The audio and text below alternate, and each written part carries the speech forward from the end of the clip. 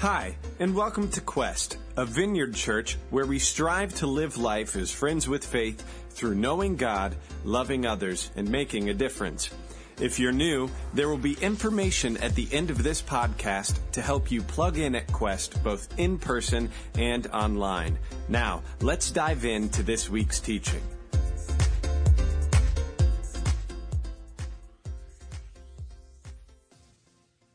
I don't know. I thought you were saying I was going to be on your shoulders doing this.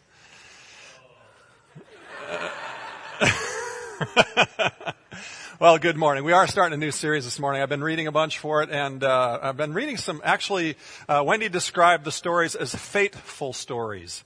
I was reading again the story about Aaliyah. Many of you know her as a famous R&B singer, shaped much of what we have for R&B today. She died in a plane crash at age 22 in 2001. And I was reading about that, and it's interesting. They were in the Bahamas recording a music video. They got done a day early, and they decided to take a different private plane back to the States than the one they had arrived on. And as the baggage handlers were loading the baggage, they were complaining, saying, "You've got way too much camera equipment, way too much weight for this plane. You can't do this." And they were complaining. They said, no, the Los Angeles-based crew that was with her said, "No, we just want to get home, so we're going to figure it out and deal with it, so put it on." And it was an 8-passenger plane, and they had 9 people. So to give you a picture of how badly overweight it was, by the time the 300-pound bodyguard got on the plane, they had a total weight limit left to fill of 62 pounds, and they had 8 people who still got on the plane after that 62 pounds. So you can obviously tell they were well overweight. They lumbered down the runway, and they got 50 feet in the air, and 200 feet after the end of the runway, they nosedived, and all on board were killed. And the NTSB, in doing the review of it, said the overweight was an issue, certainly, but even more than the overweight and the cause of the crash was the fact that it was so imbalanced. In 2005, there was a luxury charter plane that crashed in New Jersey. The kind of luxury charter plane that celebrities who usually used it paid $90,000 per trip to be a part of this plane flight. And it crashed not because it was overweight, but because they had taken on improper fuel loads and they were so out of balance in their weight distribution. And many of you may remember from history as well, there was years ago a veteran Marine pilot taking up a group of people to go sightseeing, and the plane was significantly imbalanced, and they crashed and died, killing Keith Green, a famous folk art and Christian singer, with his 2 kids, and killing a friend of his, a couple who were church planters, and their 6 kids, and the pilot all died in that crash. And it was the fact that they were only slightly overweight, but primarily significantly out of balance. We start a series today called Room to Breathe. And I think all of us struggle with a fact of life, that we all run life way too fast, way too busy, over our capacity so often, living beyond our margin when it comes to our energy, our emotions, our relationships, and even oftentimes living beyond our margin when it comes to finances in our life. We're driven by the mottos of the people we admire, that you should work at 100 and give 110% to anything you do because that's the price of success, right? We've all heard that, whether we take that in work, or we take it in sports activities, or we take it in our family life, or as parents, or as friends, or as followers of Jesus. We believe that if we live responsible, we need to work really, really, really, really hard and be busy all the time. And busyness consumes us, doesn't it? None of us have ever heard a friend or somebody who was diagnosed with a terminal illness or on their deathbed say, "I wish I had made another sale," right? We've never heard that. We've never heard them say, "I wish I would have taken another appointment. I wish I would have been busier in life." And yet we all live all too often being so consumed by the busyness that we live without the end in mind, just making it through the day, just trying to live up to expectations. And some of us face that overload that we regularly live with in life with a sense of anxiety and worry. That sometimes we'll struggle with depression because of it. Sometimes we just walk through life instead with just this trepidation that we're going to lose control at some point, and we're going to regret what happened in life, the fact that we didn't live life on the more important things better. And then there's some of us who live and respond to that sense of overload and that unbalanced aspect of life, and we just run right off the runway like a person with a smile on their face running at a brick wall. And whether we crash 200 feet past the end of the runway, or whether we crash several miles into the trip like Keith Green and his crew did, or whether we've been flying for a really long time and we end up crashing just trying to make it over that last mountain in life. The fact of the matter is, when we live life without margin, when we live life overloaded and without good balance in life, we are living life in a dysfunctional way. And things are going to eventually go wrong. Sometimes that leads to death. Literally, sometimes it leads to death like it did for my dad, in a sense where he suffered 6 heart attacks at age 32 because of stress. Sometimes it's led for you to high blood pressure or type 2 diabetes or stress headaches or other physical issues because you don't have time and margin in your life to take care of yourself. And sometimes it leads to death of relationships or decline in our ability to even feel and difficulty in our emotions. I had a rather gross experience about a month ago that I'm going to tell you about because I think it applies to this. Our dishwasher stopped working. It wasn't cleaning things well. It was kind of working, but it wasn't really cleaning things. And so before I was going to pay the money and wait the week, to get the serviceman to come out, I decided I'd go on YouTube and look at videos to figure out what I could do on my own to see if I could get it working. And the YouTube videos basically said, well, take all the trays out and take all the tubes and all the little wands that spin around take it all out. And clean it out and make sure everything's good. And so I took everything out of the inside of my dishwasher. And it's really kind of amazing and a little bit gross what you find in a dishwasher when you do that. Have you ever done that before? Taken everything out. I popped up all the sprayers and all the tubes, and I discovered that food had been building up in some crevices for years in the dishwasher. And by the time I got to it, pulling it up, it was kind of this, this tan, brown, black, Jell-O type substance that felt like it was like a really stiff Jell-O or maybe a flimsy rubber gasket. I mean, over time, it just kind of one piece at a time gets through that little gap and gets caught in the crevice, and then another piece gets in there. Once in a while, some of it washes out, but eventually the buildup of all that stuff wins the battle, and it just becomes this one solid mass. And it's just gross. It stinks. It's just, right? And I felt like as I was thinking about this series on margin that image kept coming back to me. And I think what happens so often in our life is that we go through life at max capacity or living beyond our capacity, running so fast without margin to process life that some of the important things that we want to pay attention to, we don't have time to even think about them. So we don't have time to figure out what's important and how to say no to what's not important. And stuff builds up in our minds and our hearts. There's questions that we need time to answer that we don't have the time to answer. There's important conversations that we need to have, but we don't have the emotional energy or the time to have those conversations.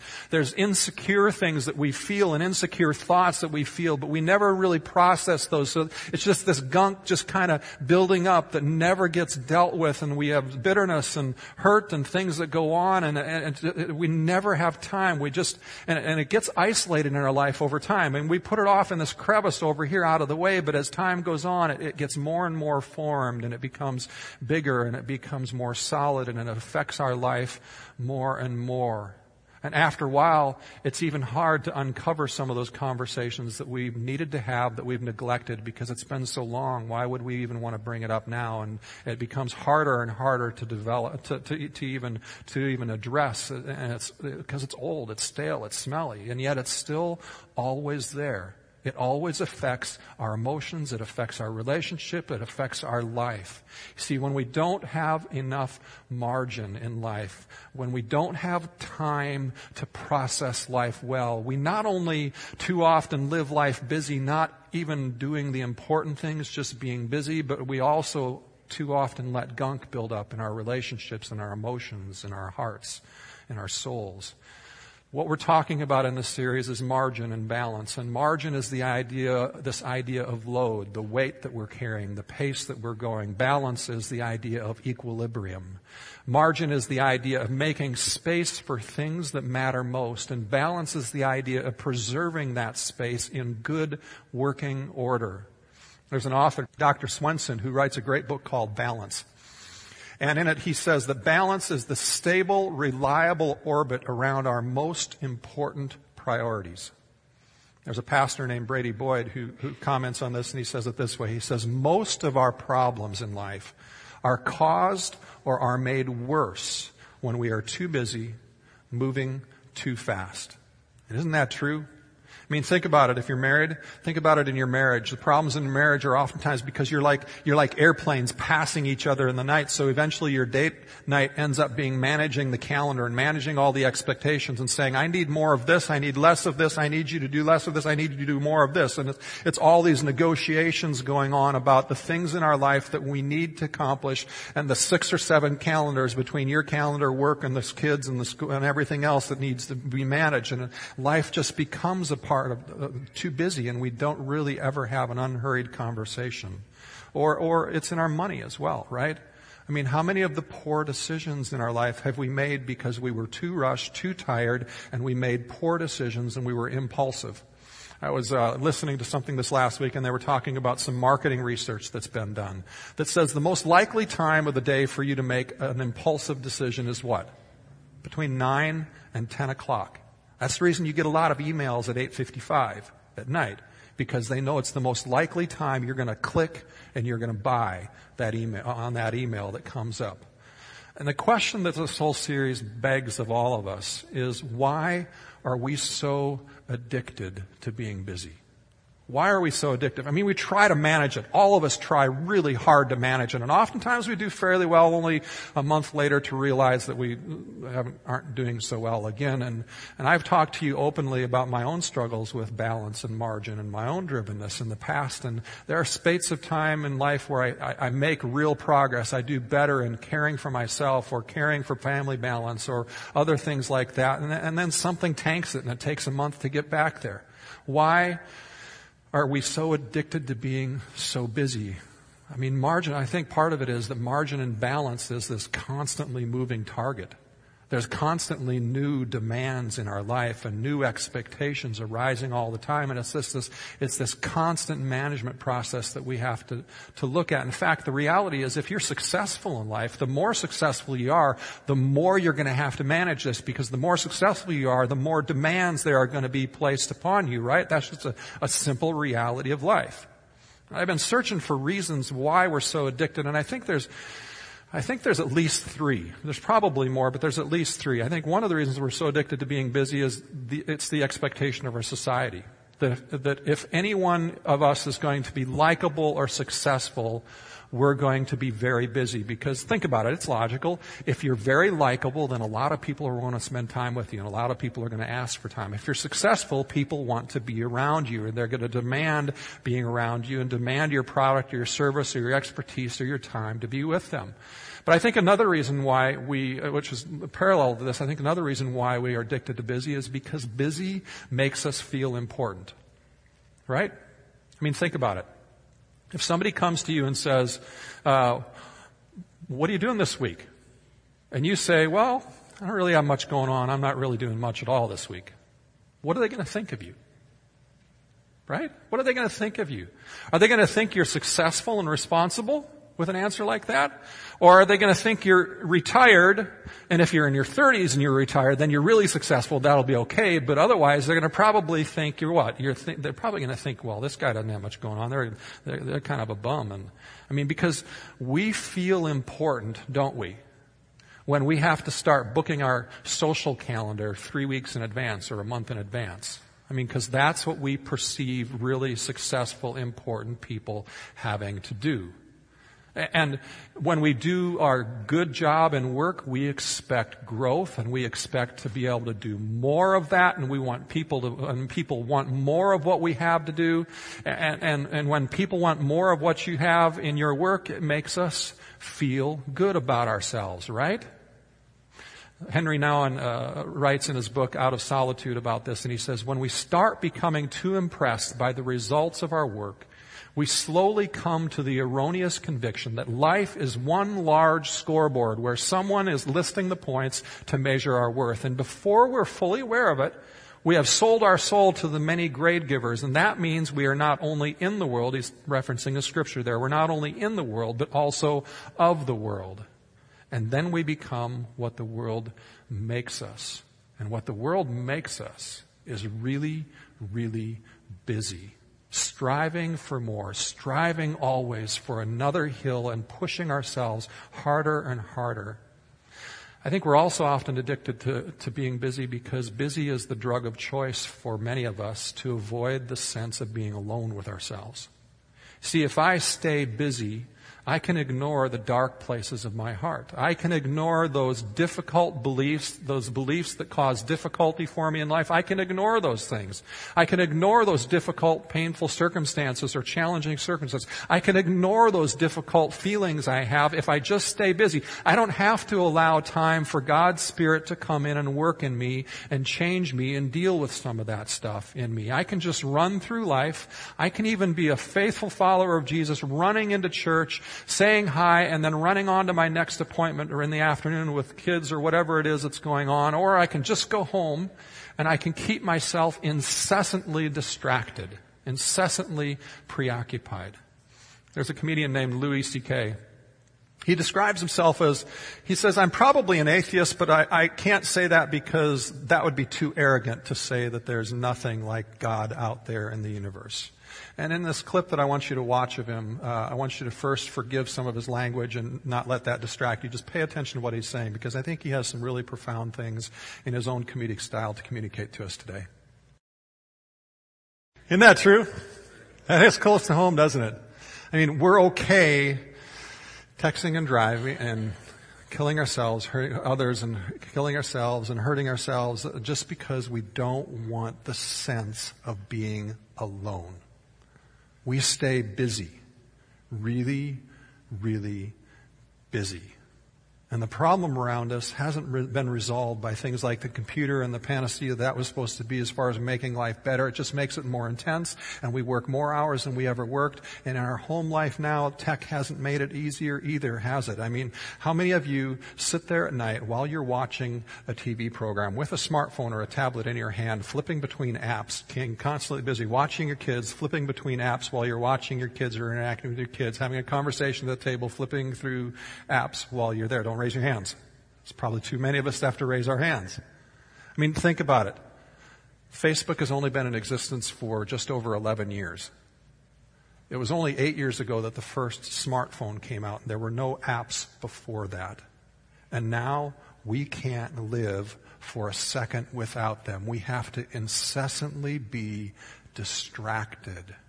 And it's not healthy for our margin. God doesn't want us to live a marginless life, overloaded, imbalanced, constantly being busy to avoid life, avoid feelings, avoid the muck that's accruing, and become more busy and less fulfilled in life. He created us for a rhythm that involves rest, that involves aloneness. Even in Hebrews, he says, I want you to enter my rest. I want you to enter this place of margin, this place of balance, this place of homeostasis, this place of harmony with the most important things in life. Living out of your sweet spot, not just busy.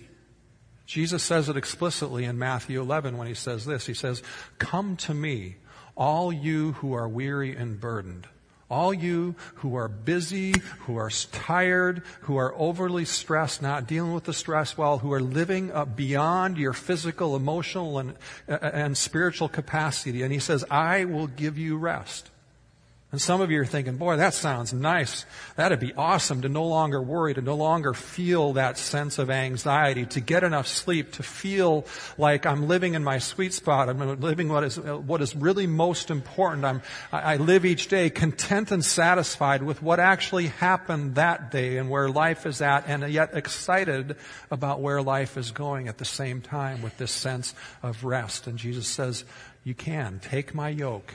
Take my leadership, take my workload, take my guidance upon you and learn from me. Why? For I am gentle and humble in heart. He's saying to us, I'm not going to lay another heavy on you. I'm not going to demand more and harder. I'm not going to demand something too proud, too big, too demanding. Instead, I'm going to lead you gently and with a sense of humility and humble understanding because I know how you feel. He's saying to us, I know what you're facing. I know your desire to succeed. And God is saying to us, I know, in fact, I want you to succeed. I want you to achieve the abundance of living life out of the most important things that will enrich you and others the best. I want you right there in life. That's where I want you to live. And then Jesus goes on and he repeats himself as if he's trying to urge us to hear and receive what he's saying. He says, and you will find rest for your souls, for my yoke is easy and my burden is light. Do you feel like the burden of life is light? That's where Jesus wants us to live. Learn from me, Jesus says. Well, what did Jesus do? What did Jesus do? Jesus had a lot going on. In fact, I love the way Brady Boyd talks about it. He says, Jesus had the best reason ever to be a workaholic. He had the whole world to save. And there's a lot of truth in that, isn't there? But what did Jesus do? In Luke 5, we see this clear picture of what Jesus did in the face of huge need, huge demand for his time and for what only he could bring. Now, to understand it, let's look at the context a little bit. The context is Luke 4. Jesus has just barely started his public ministry. After 30 years of being fairly silent, he starts his public ministry, and he begins it by spending 40 days in the wilderness, all alone, fasting and praying. And the text in Luke 4 says he came out of the wilderness full of the Spirit of God, and the power of the Spirit of God was upon him. And by the time we get to Luke 5, what we see is thousands of people showing up everywhere Jesus is going. I mean, picture this. People walking for miles, carrying their paralyzed, their wounded, their sick people to be healed by Jesus. And even at this point, we begin to see some of the religious and political leaders starting to hear about this guy and coming out to check him out and see what he's like. And in spite of this, and this is all in spite of Jesus trying to manage the exponential growth and keep it down, because you see Jesus doing this, what sometimes baffles us. He heals people and he says, now don't go and tell people about this. What we see Jesus doing is trying to manage let me just use it in terms we can understand, the growth of his business of ministry. It's going so fast, he's trying to manage it and not let it go too fast. And then in Luke 5 it says this, and yet the news about him spread all the more, so that the crowds of people came to hear him and to be healed of their sicknesses. But Jesus often withdrew to lonely places and prayed. He often withdrew. You know, some of you are at a place in your business career life or in your business period where you feel like the growth is great, the opportunity is ripe, and you just need to be seizing the moment. And so you start thinking to yourself, this is the season of life that's more work-focused. All the other priorities of life, the family and kids and marriage and recreation and physical health, they can take a back seat. This is my time to seize the opportunity. And some of you are just frankly in a business that's just demanding. And whether it's growing or not, you're in a business that's demanding, and you know that in order for you to get that promotion that's going to give you the pay increase, that's going to allow you to start paying for more things to be done around the home instead of you having to do them yourself, that you're going to have to work late and you're going to have to work weekends, just hoping that you can build the resume to get that promotion or get a new job that allows you to do that. So even if you have to work as hard, you begin to create margin by being able to pay for more to be done. And your thought is, I'm too busy to withdraw to lonely places. Maybe your business is the business of raising a family. Maybe you're a stay-at-home mom or a stay-at-home dad, or even not stay-at-home. You're just a parent of 2 or 3 kids, and you go, activities, they're 7 days a week. When can I ever get a break from this? I mean, some of you go, well, the only place I ever get a break is in the bathroom. And that lasts about, 2 minutes before the kids are knocking on the door. I'm hungry. He took my toy. Can you get it back for me? You just never get a break. But Jesus had this habit. in the midst of tremendous demands, life-changing demands of often getting away. Not every now and then, but often. Not when life slowed down, but right in the midst of the rapidly growing demands, the legitimate needs. I mean, he was faced with life and death healing and salvation issues, needs out the wazoo, and yet he takes time to often withdraw by himself to lonely places and praying and thinking and processing life and asking God questions and praising God. And the text doesn't say how long he was away at these lonely places, it just said he often did it. But Jesus thought that creating that kind of margin, that kind of space was more important than all the other demands going on in his life, to have that habit regularly in his life. It's interesting because coming out of this, the very next verse, we see this, and it says, one day Jesus was teaching, and the Pharisees and teachers of the law were sitting there. They had come from every village of Galilee and from Judea and Jerusalem. In other words, what we see happening is he withdrew and he came back, and the demand continued to increase. If you want to talk business terms, his market share and territory continued to rapidly grow. And then it says this, and the power of the Lord was with Jesus to heal the sick. God wants to meet us. And unless we create room for him to meet us and empower us, we don't get that same empowerment. The habit we see in Jesus is regularly getting away and coming out with the power of the Spirit in the moments. God wants us to live with abundance in our lives. I mean, just even that word abundance means we've got margin. We've got more than we need. We've got above what we need. We've got margin to spare in our spiritual life, in our emotions, in our physical life, in our relationships, in our work lives. Sleep is enough. Joy is enough. See, I think most of us, including me for most of my life, don't really realize how important margin and rhythm and rest is. We mentally assent to the idea, and we often try really hard to be better at it by becoming better at our to-do list, by becoming better at our time management, by becoming better at our leadership principles so we can get things done more efficiently, and all that. All those things are good. They're very good. But the issue of margin goes deeper than that for most of us. I mean, it goes to how we trust God. Do we really trust that God created us to succeed by giving 80 to 90% of ourselves to something and retaining some margin in life? Do we really believe that God called us to the job we are in, and that he intends for us to be able to succeed and still have margin in our life? Is God really going to take care of our kids really well if we don't run at this insanely fast pace and give them absolutely everything that we think would be good for them in any stretch of the imagination? See, margin is essential to our own health. I mean, most of the problems in life that we face are caused by or made worse because we are moving too fast for too long. Isn't that true? I mean, the power of temptation is stronger when we're tired, when we're moving too fast.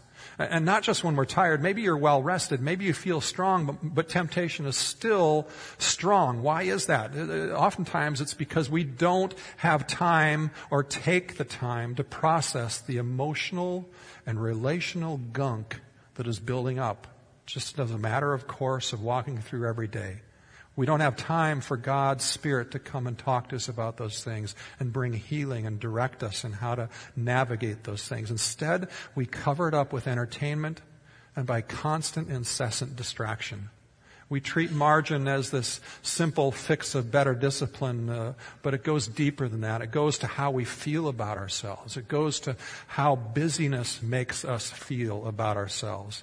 You see, instead of giving 110% to everything we do, and instead of even giving 100% to everything we do, God's invitation is to give 80 to 90%, give a really good 80 to 90%, but have this margin, create this capacity in us for him to bless us, for him to bless others through us instead of, and for us to constantly have time to refocus on the important things in our life instead of being incessantly busy. I mean, it even comes out I've heard so many people talk about this principle even in the tithing, even in the giving side of things. If people who have come to me and said, I used to live on 100% of my income, and now I give 10% to God, and for some reason the 90% that I have goes further than the 100% ever did, because God is blessing me. My world is rightly ordered around the priorities. And the same is true of our busyness and our margin. If we will refocus on capturing margin, doing 80 to 90%, refocus and have time to refocus on what is more important in life on a regular basis, we will have more richness and more success in our life than we would without it. Now, I'm hesitant to say that, though, because too many of you are probably like me. When I used to think about this, and I still tend to think about this, when I start evaluating margin in my life based upon I'm going to give less to achieve more, then my focus remains not on what I need to be focused on, but on productivity. I keep on trying to gauge everything by how much I get done every day rather than how healthy I am and how I'm focused better on the most important things. What we really need to do if we want to tackle this margin thing and this busyness in our life is focus on reducing the busyness and creating margin so that we can create the room for God to enlighten our lives, to lead us, direct us, and empower us. And then when God is ready, whether it's after 30 years of quiet and 40 days in the wilderness like Jesus, He's going to empower us greatly and accomplish a ton through us. Or whether it's after we build a habit of taking a few moments a day, every day, to build margin in, to check in with Him, and then God empowers us. We leave the impact up to Him, but we focus on creating this space for healthiness in our life with Him, with ourselves, with others.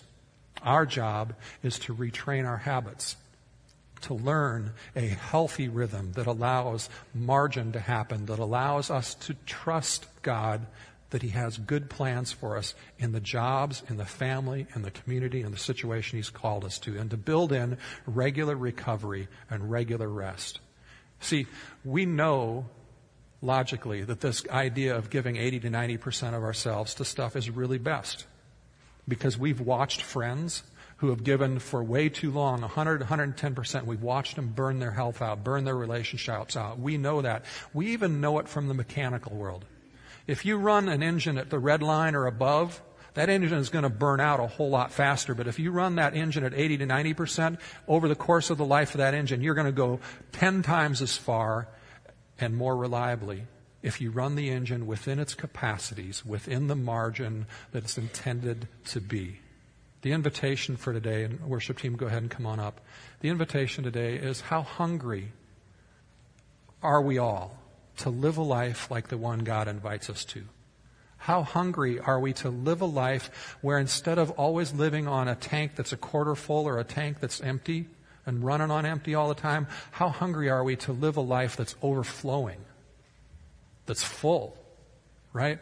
A life where we regularly experience this harmony called rest, where our relationships, our work, our faith, our finances, the important things are orbiting in a really good, healthy fashion, and we feel content and good with where life is at in those things. How hungry are we to learn to have the kind of margin in our life that God wants us to have? The lesson of today from Matthew 11 and Luke 5 is that when God is present in our rest, He will also powerfully be present in our busyness as well, and make that so much more valuable. I want us all to grab onto that, and I want us to just begin this week to ask God to show us how He wants us to live that way. So, Lord, we ask that You'd come now, and I pray that Your Spirit would come to each one here, and that You would speak to all of us. Lord, that in the ways that we remain busy because it makes us feel important, would You help us come to You and feel that importance from You and to be free of that drive? Lord, would You help us to trust You, to run the pace of life that is right, that is a good fit, where we still work hard, but we learn to rest, we learn to revel in the important things, we learn to spend time with one another, we learn to spend time with You in ways that are so much more beautiful than what we're experiencing even now in our busyness. Lord, for those of us who have let gunk build up over time and it's really hard to be alone, to be quiet and alone, Lord, I pray that over these coming weeks that you would lead us into those places. And even if they seem scary, even if they seem difficult, would you help us process that stuff so that we can be free, that we can experience your joy, we can experience your rest, we can experience your contentment in life. Holy Spirit, just come and do your work among us.